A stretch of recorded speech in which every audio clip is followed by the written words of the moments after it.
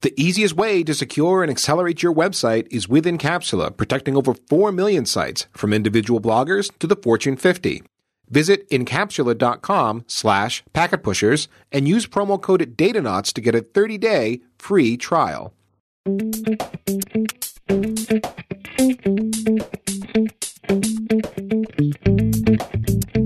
On today's Datanauts podcast, we have the first in what we believe will be an occasional series found on the internet. Things that we've read that maybe don't make up a full show, but that we want to talk about. Today's topics include the future of ops, CockroachDB, and OpenStack growing up.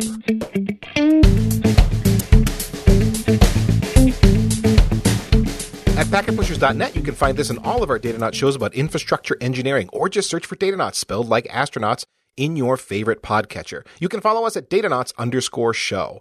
I am Ethan Banks at AC Banks, and with me is the fabulous Chris Wall, who finds Waldo every single time, and we have a special guest today, Rebecca Fitzhugh. Rebecca, would you introduce yourself to the Datanauts audience?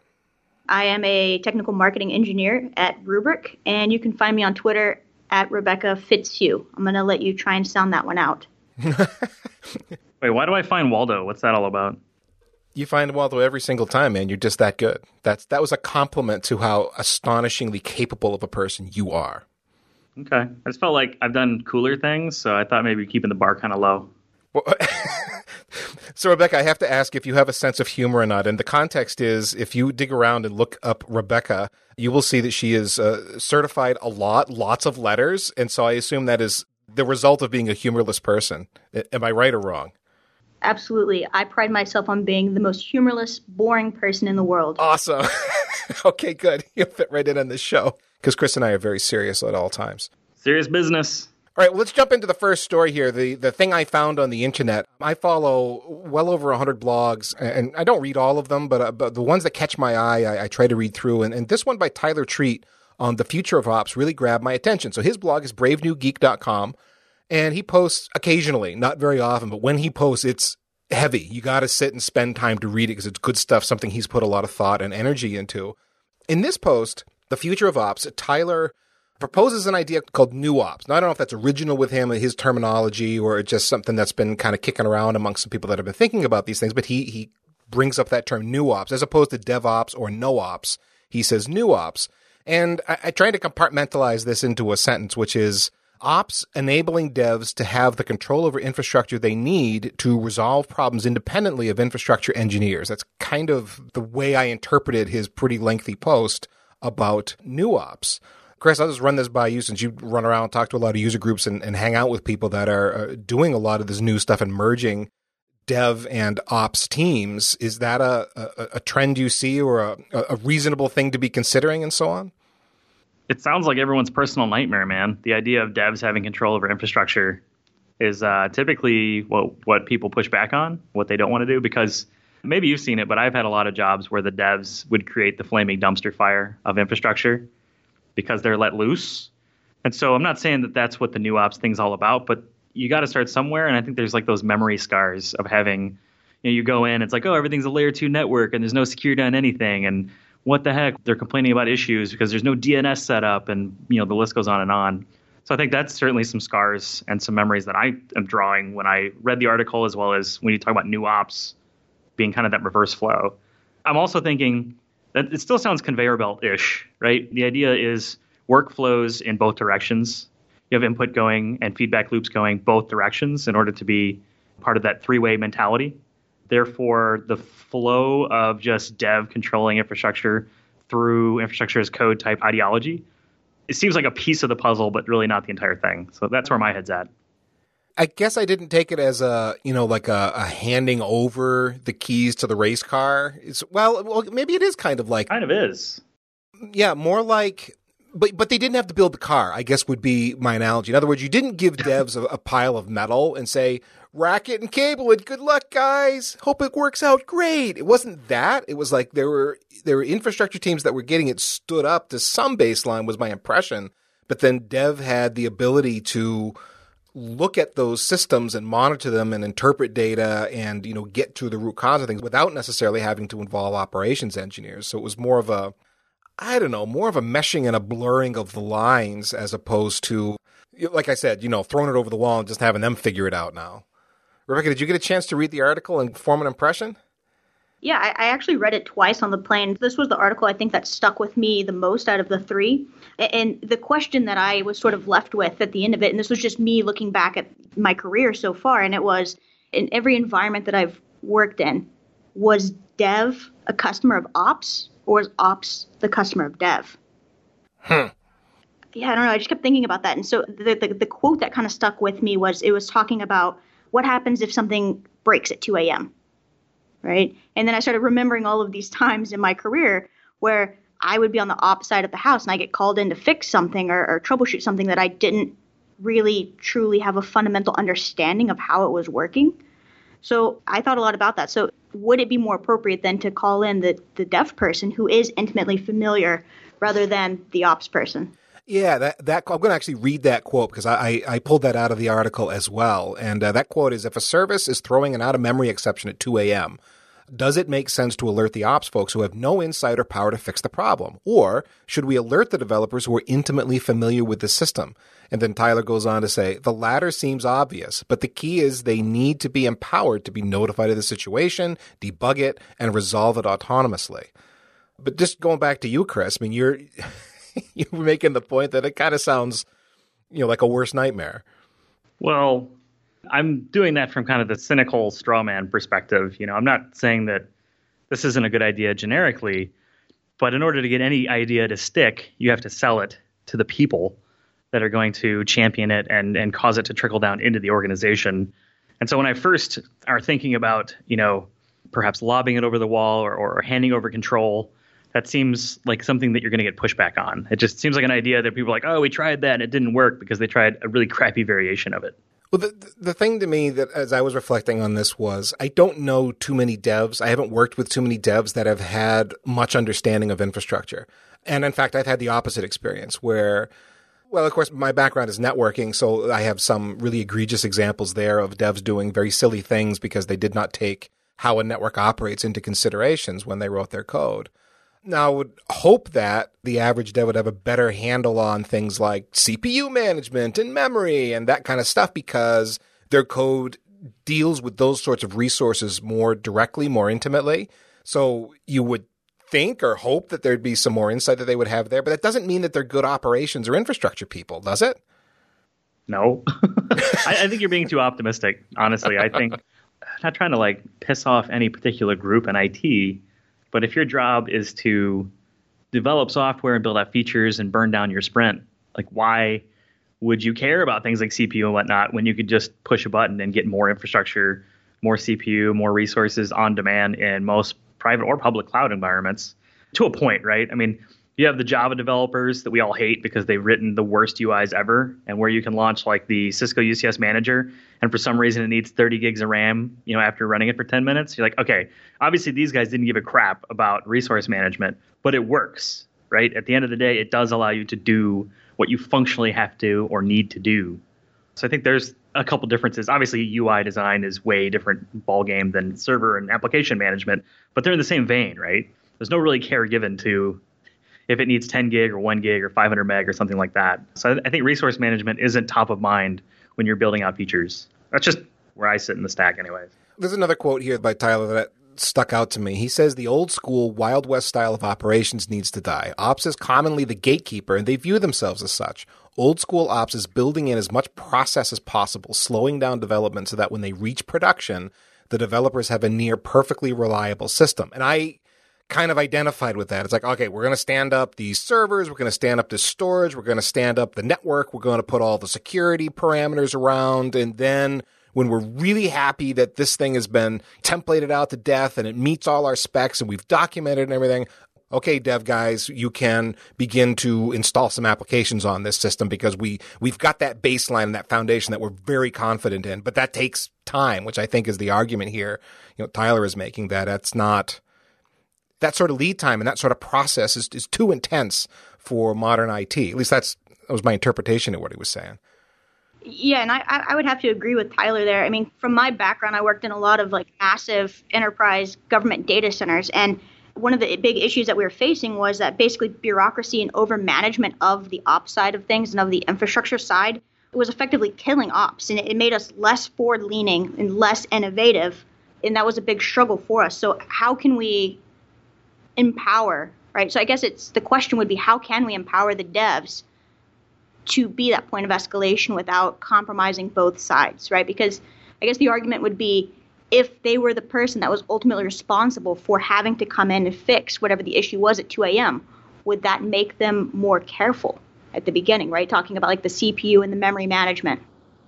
Well, I mean, that's not a new idea. I definitely have heard that one before, where as bugs are discovered, if you make the developer who wrote that bit of code responsible for that code, then he or she are more likely to be careful about what they produce and what they release to production. So in theory, yeah. But Chris, you already told me I was being too optimistic. Yeah, and there's a lot of that theory is outlined as practice in the Google SRE book, the Site Reliability Engineering book. And they talk about error budgets and how the SREs work with the software developers. And that makes sense. But I actually wrote down some notes on this when I read that part. Because I'm like, the reality is most people, we hit this a lot, are obviously not Google. But it's not Google from a scale or anything perspective. It's the management and culture, right? If you're already at a deficit and paying off massive technical debt and working your fingers to the bone, trying to just put out fires and keep things going, the lights on, and your upper management team doesn't really care. You're a cost center, that keeps email working, keep the email working, monkey, and cracking the whip on you. How the heck are you going to get out of that technical debt hole and start practicing any of these things? I feel like no matter what you choose, whether it's DevOps or new ops or, no ops or any of those other fancy marketing terms, unless you get the culture on board to say, we're going to fix this and actually assign resources, which is people and money to fix technical debt and fix the way that operations flows to dev and whatnot, it's all kind of moot. And I also kind of pin that as a problem that the vendor and the partner community needs to step up and help solve. Because if we keep building these old clunky, disparate, islands of IT that have to be cobbled together like artisanal cheese making, we're not going to have any of these things that new ops is just that would be nice, but I'm too busy racking this horrible piece of crap equipment. And in fairness to Tyler, it wasn't like this was all one-sided towards dev and, he was just being super critical of ops people. It wasn't that at all, because he mentions towards the end of the blog post, I'll read you one more quote here. Development teams often hold ops responsible for being an innovation or delivery bottleneck. There needs to be empathy in both directions. It's easy to vilify ops, but oftentimes they are just trying to keep up. You can innovate without having to adopt every bleeding-edge technology that hits Hacker News. Bravo. Yeah, he was criticizing the dev people, too. Buy this guy a beer, because that's it exactly. And ops typically is seen as this choke point of IT. But, man, I would love for a lot of those folks to spend a week in the other person's shoes, or it's just constant shoot, where you're underneath the chute of just things being thrown on your head, and you're just trying to dig yourself. It's kind of like when Leia and Han and everybody go down the dumpster in episode 4 of Star Wars, and they're just in the trash compactor, and the walls are closing in on them. It's that's the life of ops, and all we're trying to do is just keep the walls from collapsing in on all the garbage that we're having to maintain sometimes.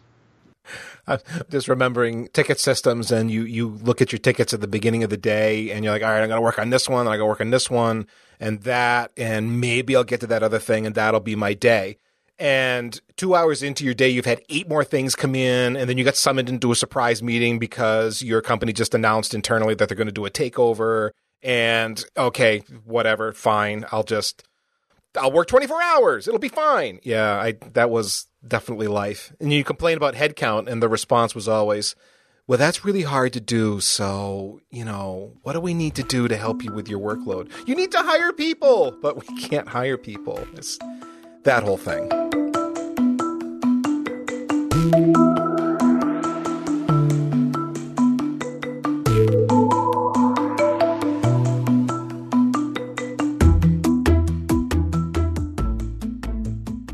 Datanauts listeners, Ethan here. I'm sure you're aware that DDoS attacks are a normal part of life. You've probably been hit by one, or you're going to be at some point in the future, and our sponsor Encapsula can protect you from those DDoS attacks. Distributed denial of service while also offering bot protection, website security, load balancing, a content distribution network, and it is all one easy-to-use service. And if you're missing what the point of this is, the big idea is to put Encapsula in front of your website so that your website is protected. Your website will continue to deliver content even when bad things are happening. The thing here is that Encapsula is seeing all of your traffic anyway, so they're going to block that bad stuff, which is maybe the most important thing. But since they're seeing it all, they're going to accelerate that good stuff too. The bad stuff goes away. The good stuff gets even better. And if you think DDoS protection is no big deal, I personally think it's a really big deal. It's not hard these days for someone to build or even rent someone's command and control network and then unleash terror on your website, keeping your web down, offline. Encapsula protects you from this sort of an attack because they have their own massive network, 3 terabit per second network with 30 data centers housing their packet scrubbers. And I love this little detail. They codenamed their packet scrubbers Behemoth.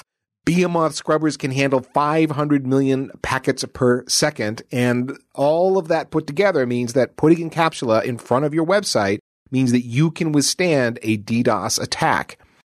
So to add Encapsula's capabilities to your website, visit encapsula.com/packetpushers and use promo code Datanauts to get a 30-day free trial. One more time, that's encapsula.com/packetpushers and use promo code Datanauts to get a 30-day free trial. So I was at the OpenStack Summit in Boston this past week. So this was the second week of May.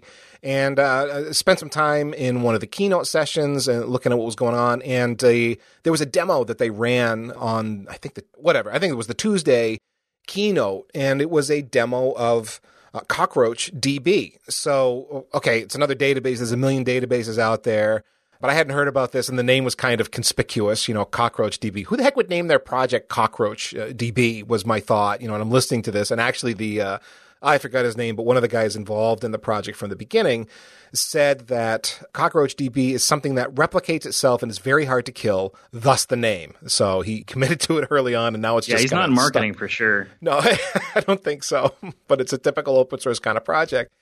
Anyway, so they were up on stage integrating it with OpenStack, bringing up nodes and standing up a Cockroach DB cluster, and then showing what happens when you kill a node and how the cluster converges and what's happening. He was talking about all those operations.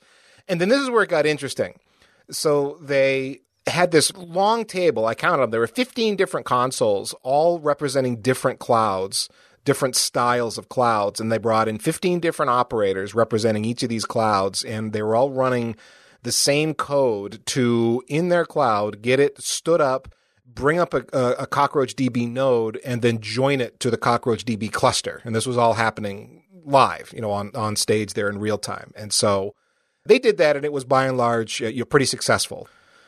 Mark Collier was walking up and down with a microphone. He was the COO at OpenStack, assuming I got his name right there, and just talking to different folks about what stage they were in as they brought this thing up. So it was very kind of impressive, one of those things where there's so many moving parts if you think about what's happening in the background that you wouldn't have expected this to work terribly well, and yet it was working quite well. And then I just well, what is Cockroach DB? Why was this on stage at, instead of MySQL or, Cassandra or whatever else up on stage that might have been. And it was just kind of an interesting tool. I mean, it is truly open source. It gives you SQL, but it's designed also to be massively scalable. It's not just SQL, although that's the primary way you would interface with it. There's also some NoSQL functionality built in there. And I just found it interesting, as a tool, and then things that database folks might actually be interested in to explore, because you can run it from a laptop right onto a full-blown cluster if you want. So good for development and so on. Chris, have you heard of Cockroach Labs and Cockroach DB? Yeah, I've actually heard of it because I know some of our techie engineers here at Rubrik were looking at it as potentially another way to do stateful data transfer among nodes. And the thing that caught my eye was we had a show earlier, I forget what particular number it was, where we discussed the CAP theorem, where basically, choose 2, you get 2 out of 3. Potentially, I think it was Google's new database system potentially would solve that. It could potentially have all 3 tenets of the CAP theorem. Right, but CAP being the premise being there's a trade-off. You got consistency, availability, and performance. Pick 2. It's like anything in life. You can only have 2/3 of what you want. So unless you're Google, and then you solve all 3 somehow.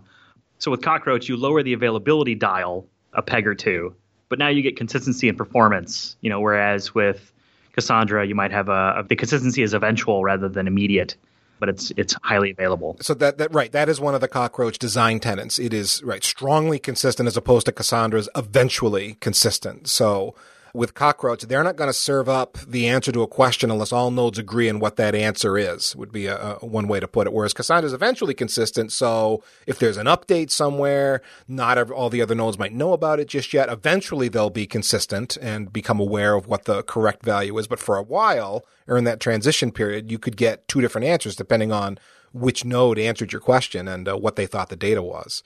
Yeah, and so when I read through that, I thought, all right, use case is obviously going to drive this, because we've talked before about the use case of like airlines as an example. When you're trying to get data, you don't necessarily need consistency. If you're trying to find airline tickets and seats on a plane and it's global and you're just kind of getting data, and it's like, oh, it tells two different people that the seats are available. Well, when you go to book, that's when it makes sure the data is consistent so that only one person can get the seat and assign the ticket and the record locator to the person. So therefore, you're able to trade off the consistency, because it doesn't really matter until you go to check out. So it gives you tons of like read-only nodes that are eventually consistent globally, that become consistent when there's a transaction actually executing, such as purchasing tickets. So I see folks like that aren't interested in consistency going, okay, I'm not going to retool around this. At the same time, though, it seems like there's a lot of use cases where having that consistency is a huge benefit, especially if you can do it at a global scale that is, quote unquote, tough to kill like a cockroach. So to speak to the retooling, as I was reading up on this, I thought it was interesting that it is SQL. I think they say you can use PostgreSQL commands. It understands natively, no problem. So it is plausible that you could move from some other SQL database you've got into CockroachDB and not have to change some amount of your tooling that you're using to make it go, your query language and so on. So that was kind of an interesting design choice that they made on purpose, just to make it easier for people to move over to the platform if they want. Because there's some people have criticized, like, well, why are you SQL? Why aren't you NoSQL? Because there was a reason that NoSQL is a thing. The more freedom in the structure and queries and so on, as opposed to this highly structured SQL database that puts certain constraints on how you manage the data. I don't want SQL. And then they made the point, yeah, but so much of the world is SQL. So if you want this highly scalable, performant database, you can get that and still be using SQL, which I thought was an interesting argument, because other people have, like you brought up Cassandra, Chris, which is NoSQL and designed by Facebook back in the day, to get away from that and free them up from some of those constraints. Yeah, for me, like the more interesting concept was the idea that with CockroachDB, it auto scales and rebalances automatically with additional nodes, and it also automatically shrinks as you kill off nodes. And so you started talking about like the NoSQL approach, that we have with Cassandra and MongoDB. So it seems to me here that CockroachDB is really gunning for those DBAs who are more comfortable and familiar with the relational approach, right? More familiar with things like, the concepts of schemas and tables and columns and so on. And they're making that transition from something like SQL and Oracle off to something that provides more flexibility for them than the incumbents do. Yeah, I wanted to figure out with Cockroach what the NoSQL features were, but in all the docs that I did read through, I didn't come across that bit of data yet, because they do highlight that, yes, there's some amount of NoSQL functionality that's available. But again, it is primarily a SQL database. To speak to the, you mentioned, Rebecca, the rebalancing and so on, they actually showed that live. So as new nodes were joining the CockroachDB cluster on stage, you could see the rebalancing happening right in real time. So it was a pretty bold demo, because some of what happened in the OpenStack Summit demos didn't go so well. So this was kind of a big thing to have pulled off successfully. So, hey, whenever you're doing a demo live, I got respect, because it's often not GA yet, when you're demoing some new feature, some pre-release, and conference internet usually sucks. So pour a little bit of liquor out for your homies that are dropping some live demos at a tech conference, because it's nerve-wracking.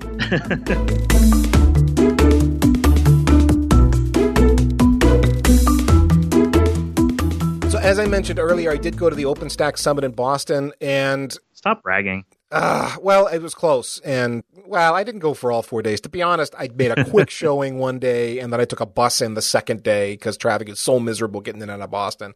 I live close-ish. By close, I mean like 2 hours from the city. So it's not like it's an easy thing for me to go do. But I got in there anyway and spent some time, talked to some folks and enjoyed that. But I really just wanted to get a sense of what is happening with OpenStack, because you don't hear much about it anymore. It seemed like 2-3 years ago, you couldn't turn around without getting some other article about OpenStack this, OpenStack that, some vendor making an announcement about our integration with OpenStack, and on it went, and then kind of like nothing.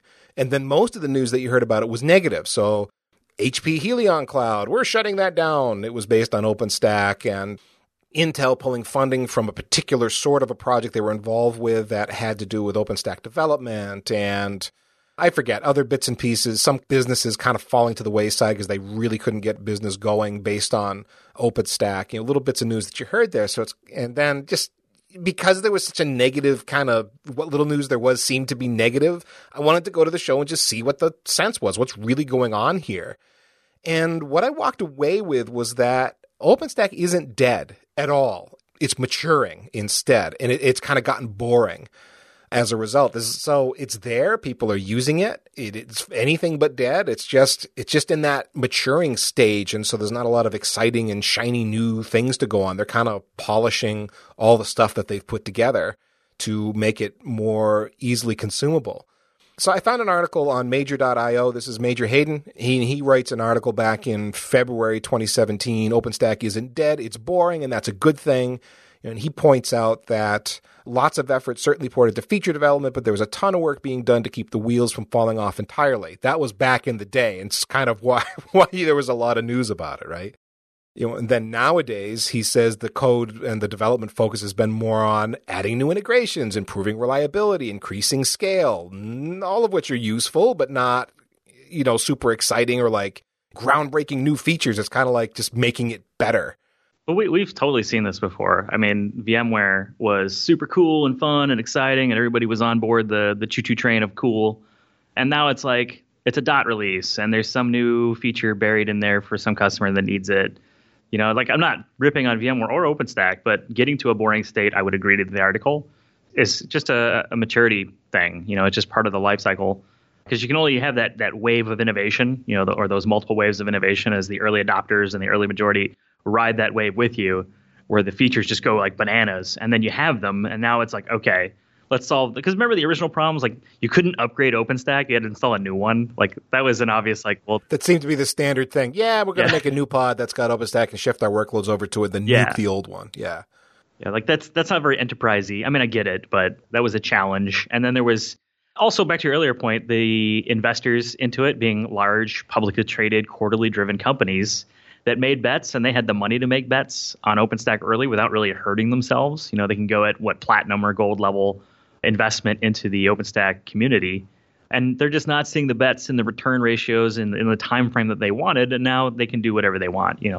I wouldn't necessarily use Intel and HPE as a litmus test for the success of OpenStack. So just a couple thoughts rambling around as you talked in the intro there. Yeah, I completely agree with that. Kind of funny when you talk about corporations of such a size that when they have multi-million or even billion-dollar investments, that it's like, well, it didn't work out. And that's okay. We're big. We can take it. Yeah, it's the early mover advantage, They can try it out. But again, shareholders and folks that own the stock, the board of directors, are ultimately deciding the movement of the company. And OpenStack does take a while to mature. So just a few thoughts there. So a question I have for both of you, Rebecca, maybe start with you. As you deal with different folks in the community, how much uptake of OpenStack is there outside of what I would consider the traditional OpenStack consumer, which tend to be large service providers, maybe very large enterprises or cloud providers that have some specific dev or multi-tenancy requirements, perhaps? For me personally, I've mostly seen it in the infrastructures that you just outlined. That's where I've seen it primarily. But it is kind of interesting because I'd say about a year ago, I had this, what is going on with OpenStack? I haven't heard anything kind of thought go through my head. And so I started attending my local OpenStack meetups in Los Angeles, and they're monthly. And I see a way bigger turnout for those than I do with like VMware user groups. They're just huge, and it's just a massive variety. So, I mean, from my experience, it's been big service providers. But then when I go to these user groups, there's people from every different industry. A lot of it was like entertainment industry down in Los Angeles is what I'm seeing a lot of at the user groups. Chris, what about you? You travel all over the place and show up at user groups frequently. Anybody talking about OpenStack? Yeah, I mean, I just moved to Oakland, but I was in Austin for a while. So, like, Sparkly Collier, Mark Collier, I think he's out there all the time because he's the COO of OpenStack Foundation. And a bunch of other folks like the Rack End folks, read by frequent podcast friend Rob Hirschfeld. He lives down there as well. So I would attend the meetups and things like that. Mostly it was not necessarily people trying to deploy it, because that was like the install and get it out off its feet stage that we went through years ago. We also have Rackspace really, really close to us. We actually meet in the Rackspace office. So like the 101 level questions are kind of done from the events that I went to. And it was more around the nuances. How does Kubernetes fit into this? How does some other container orchestration engine fit in with this? You know, what can I do as far as networking and storage for block and object and things like that? It was more beyond, because remember when OpenStack originally started permeating the enterprise, we'll say, a lot of it was just Swift usage for object store. You know, it was a really quick and dirty way to instantiate object store that was free. You know, it's open source object, yay. Or maybe they're using Cinder with Nova or something like that. But it was kind of the 3 or 4 major core components to the project, not the whole thing where now it's Celeometer and Keystone and all the other stuff and Trove. And the other thing that I thought was interesting was people going there to the meetups and talking about OpenStack and also talking about the work that they're doing with Hashimoto's company, HashiCorp. So things like, I think we had a show where he was on talking about Nike using Trove as an example for like a secured key store.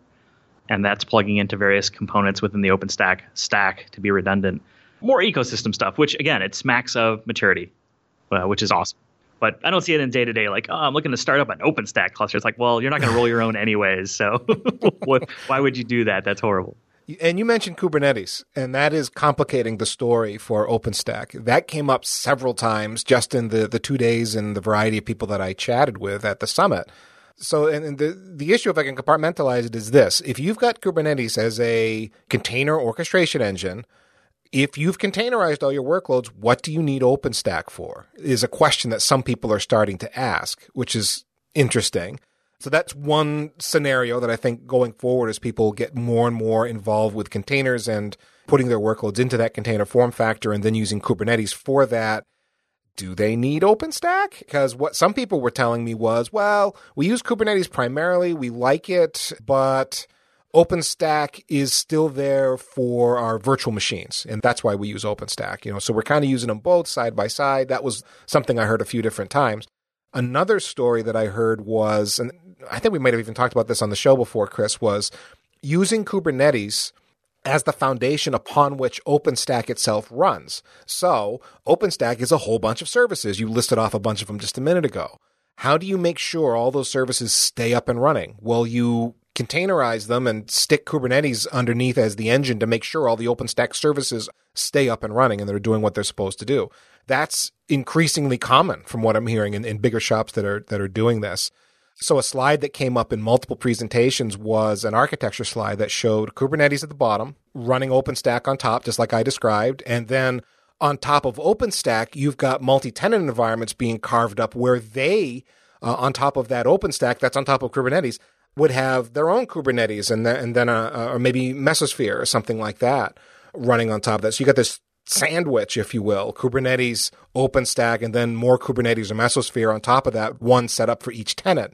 So this incredibly complex layering of orchestration engines that I don't see a use case for except for at very large cloud providers that would maybe want to do that, where they want to offer a hosted private cloud to their customers, you know, that sort of a thing. But I was just trying to imagine from an ops perspective, how in the heck do you manage a stack like that? You know, it kind of blew my mind. and it was pretty evident in some of the sessions that some of the vendors were kind of having their minds blown too, because they were trying to address how their products would fit into such a scheme. Well, we can address this problem and we can handle this and that. It's like, oh, God, that's a big deal.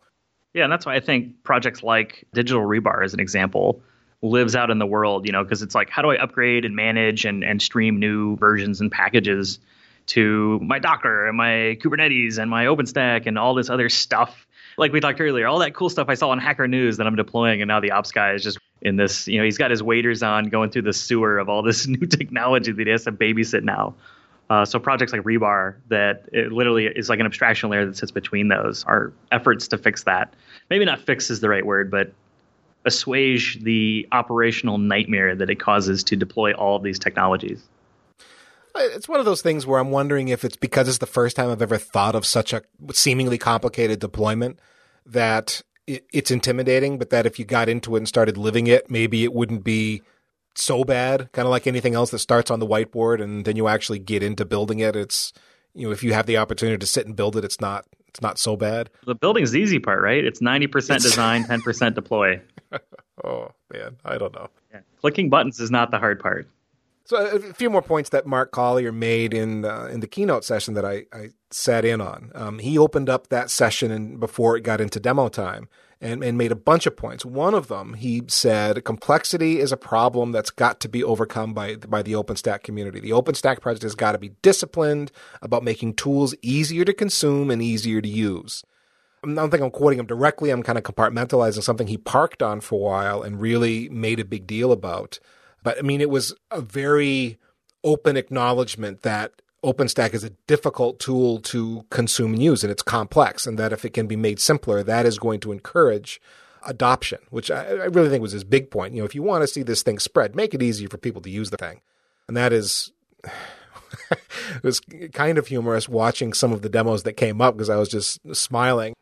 The command line arguments that you have to use to get something working, those are details, right? You can sit and hammer through documentation, figure out what all the switches are, but it's just, you can see how things like this would be intimidating when you've got all these different services with a whole variety of different command line arguments and tables and lookups that you are using to figure out what the right pieces and parts are that you're trying to stitch together, like attaching storage to a particular virtual machine, something like that.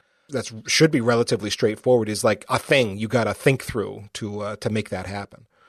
I agree with that sentiment completely because there's a lot to be said about simplicity. When you were describing this example, this diagram that you saw that had Kubernetes and OpenStack, the thought that kept running through my mind was, what is the level of effort to manage this day to day? Is that the level of complexity really needed? Because for me, that would turn me off. Like I would look at this and be like, yeah, pass. And it really goes after the question of maturity. OpenStack services should be in and of themselves. That's something you would assume as table stakes. You would take for granted that, well, if I install this, obviously the services are going to stay up and running and be able to talk to one another. I shouldn't have to rely on yet another service just to make sure my OpenStack environment stays running.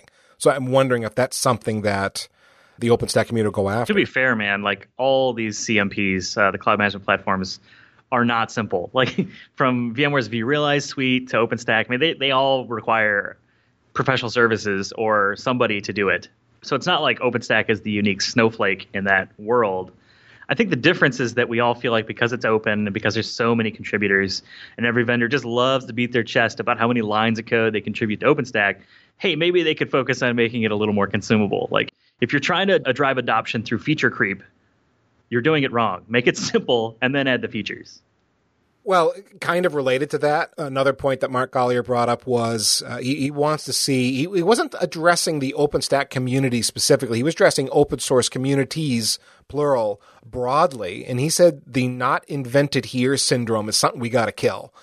And he talked about how everybody out there in the open source community is building their own flavor of something that probably already exists in some other open source project. But because they didn't invent it, not invented here, we're going to go ahead and write it ourselves from the ground up with our own little twist on it that does something slightly different, which is something you do see a lot of all over the place. I mean, in networking, for example, there's been a running joke for years about all the different overlay protocols that are out there. You've got VXLAN, and then Microsoft came along with NVGRE, which looks pretty much like VXLAN, and then they got another one called Geneve that's supposed to be the one to rule them all. And it's like, really, guys? Do we need to sit and make all of these different things? And you spend time in the IETF and listen to the meetings, and part of the discussion is just all this fragmentation across these different but yet very similar projects that do roughly the same thing, and trying to make sure they're all compatible and working. There's a lot of energy expended in the open source and standards bodies, communities, trying to wrestle all these things and integrate them and make them work, when if maybe we just settled on one thing and could compromise on the one thing that's good enough, we could make some advances and bring some stability to code and so on. It sounds like you need a service as a service to manage your underlying services. You do. Mark was obviously frustrated at this point. He brought up that Kubernetes has a block storage project, and he goes, but why? OpenStack has had Cinder for years. Why did Kates need to go and do that? So whether that was a great example or not, I don't know. And it's got a catchier name, Cinder Block Storage. Yes, exactly. It wins the name game, which is the hardest part about open source, naming your project. It is. Cockroach DB. So it sounds like the point is make it simpler, stop trying to reinvent the wheel, project management 101 kind of stuff, but that's the beauty and the curse of open source, right? You're kind of being pulled along. It's kind of like whitewater rafting and trying to code at the same time. You know, you sort of choose where to go, but you sort of get chosen where you're going. So a little bit of both. And it underscores the point. I mean, the things that he was talking about in a keynote were, okay, we're growing up now, everyone, so we need to start acting like grown-ups. Put our big boy pants on. Exactly. You're very much that. So, again, all underscoring the point. I don't think OpenStack is dead. It's just maturing. It's just growing up. Hopefully next releases, that's what we're going to see. Less new features and more, we fix this, it's more stable, or it's more scalable, or it's easier to use now, or, you know, and maybe that's not exciting, but at the same time, maybe more people can load the project with and go, oh, this is immediately useful to me. This doesn't suck, and get something done with it. That would be a win for OpenStack. And then everyone will go to containers and move over to Kubernetes, and that'll be that. Yeah, and it's kind of interesting because they already have DevStack, which is a great example of how to make OpenStack simple to deploy. It's like, just productize that. Just make that prod. That actually was a joke from the Summit platform. Something didn't work on the demo, and Mark kind of grabbed his mic and got this smirk on his face, and he goes, it worked in DevStack. It was priceless. Got a chuckle from the audience. Well, guys, why don't we wrap up this being the first ever found on the internet discussion and go around the table and tell folks how they can follow you. Rebecca, thanks for joining us for your first ever Datanauts. And starting with you, are you social? Do you blog, tweet? How can people follow you? Yeah, you can find me on Twitter at Rebecca Fitzhugh. Well, that was very straightforward. Okay, we will. Oh, blog, yeah. I guess there is a blog out there. It's technicloud.com. Ah, yes, I did stumble across your blog and read some entries, right? Yes. So yes, very sorry. Good. We will link to those in the show notes. And I am Ethan Banks, EC Banks on Twitter, and my blog is ethancbanks.com. You can digitally probe Chris at Chris Wall on Twitter, and his blog is wallnetwork.com. And I want all of you to know that I'm reading these show notes, and Chris is putting mean things to try to trip me up as we share this Google Doc for the show script. So for more of our Datanauts shows about infrastructure engineering, nosedive down the rabbit hole that is packetpushers.net. You'll find the Datanauts talking about containers, conferences, certifications, PowerShell, moving to cloud, full stack engineering, storage architecture, and so very much more. And until then, may your server lights blink, your databases be consistent, and your cables be cleanly managed.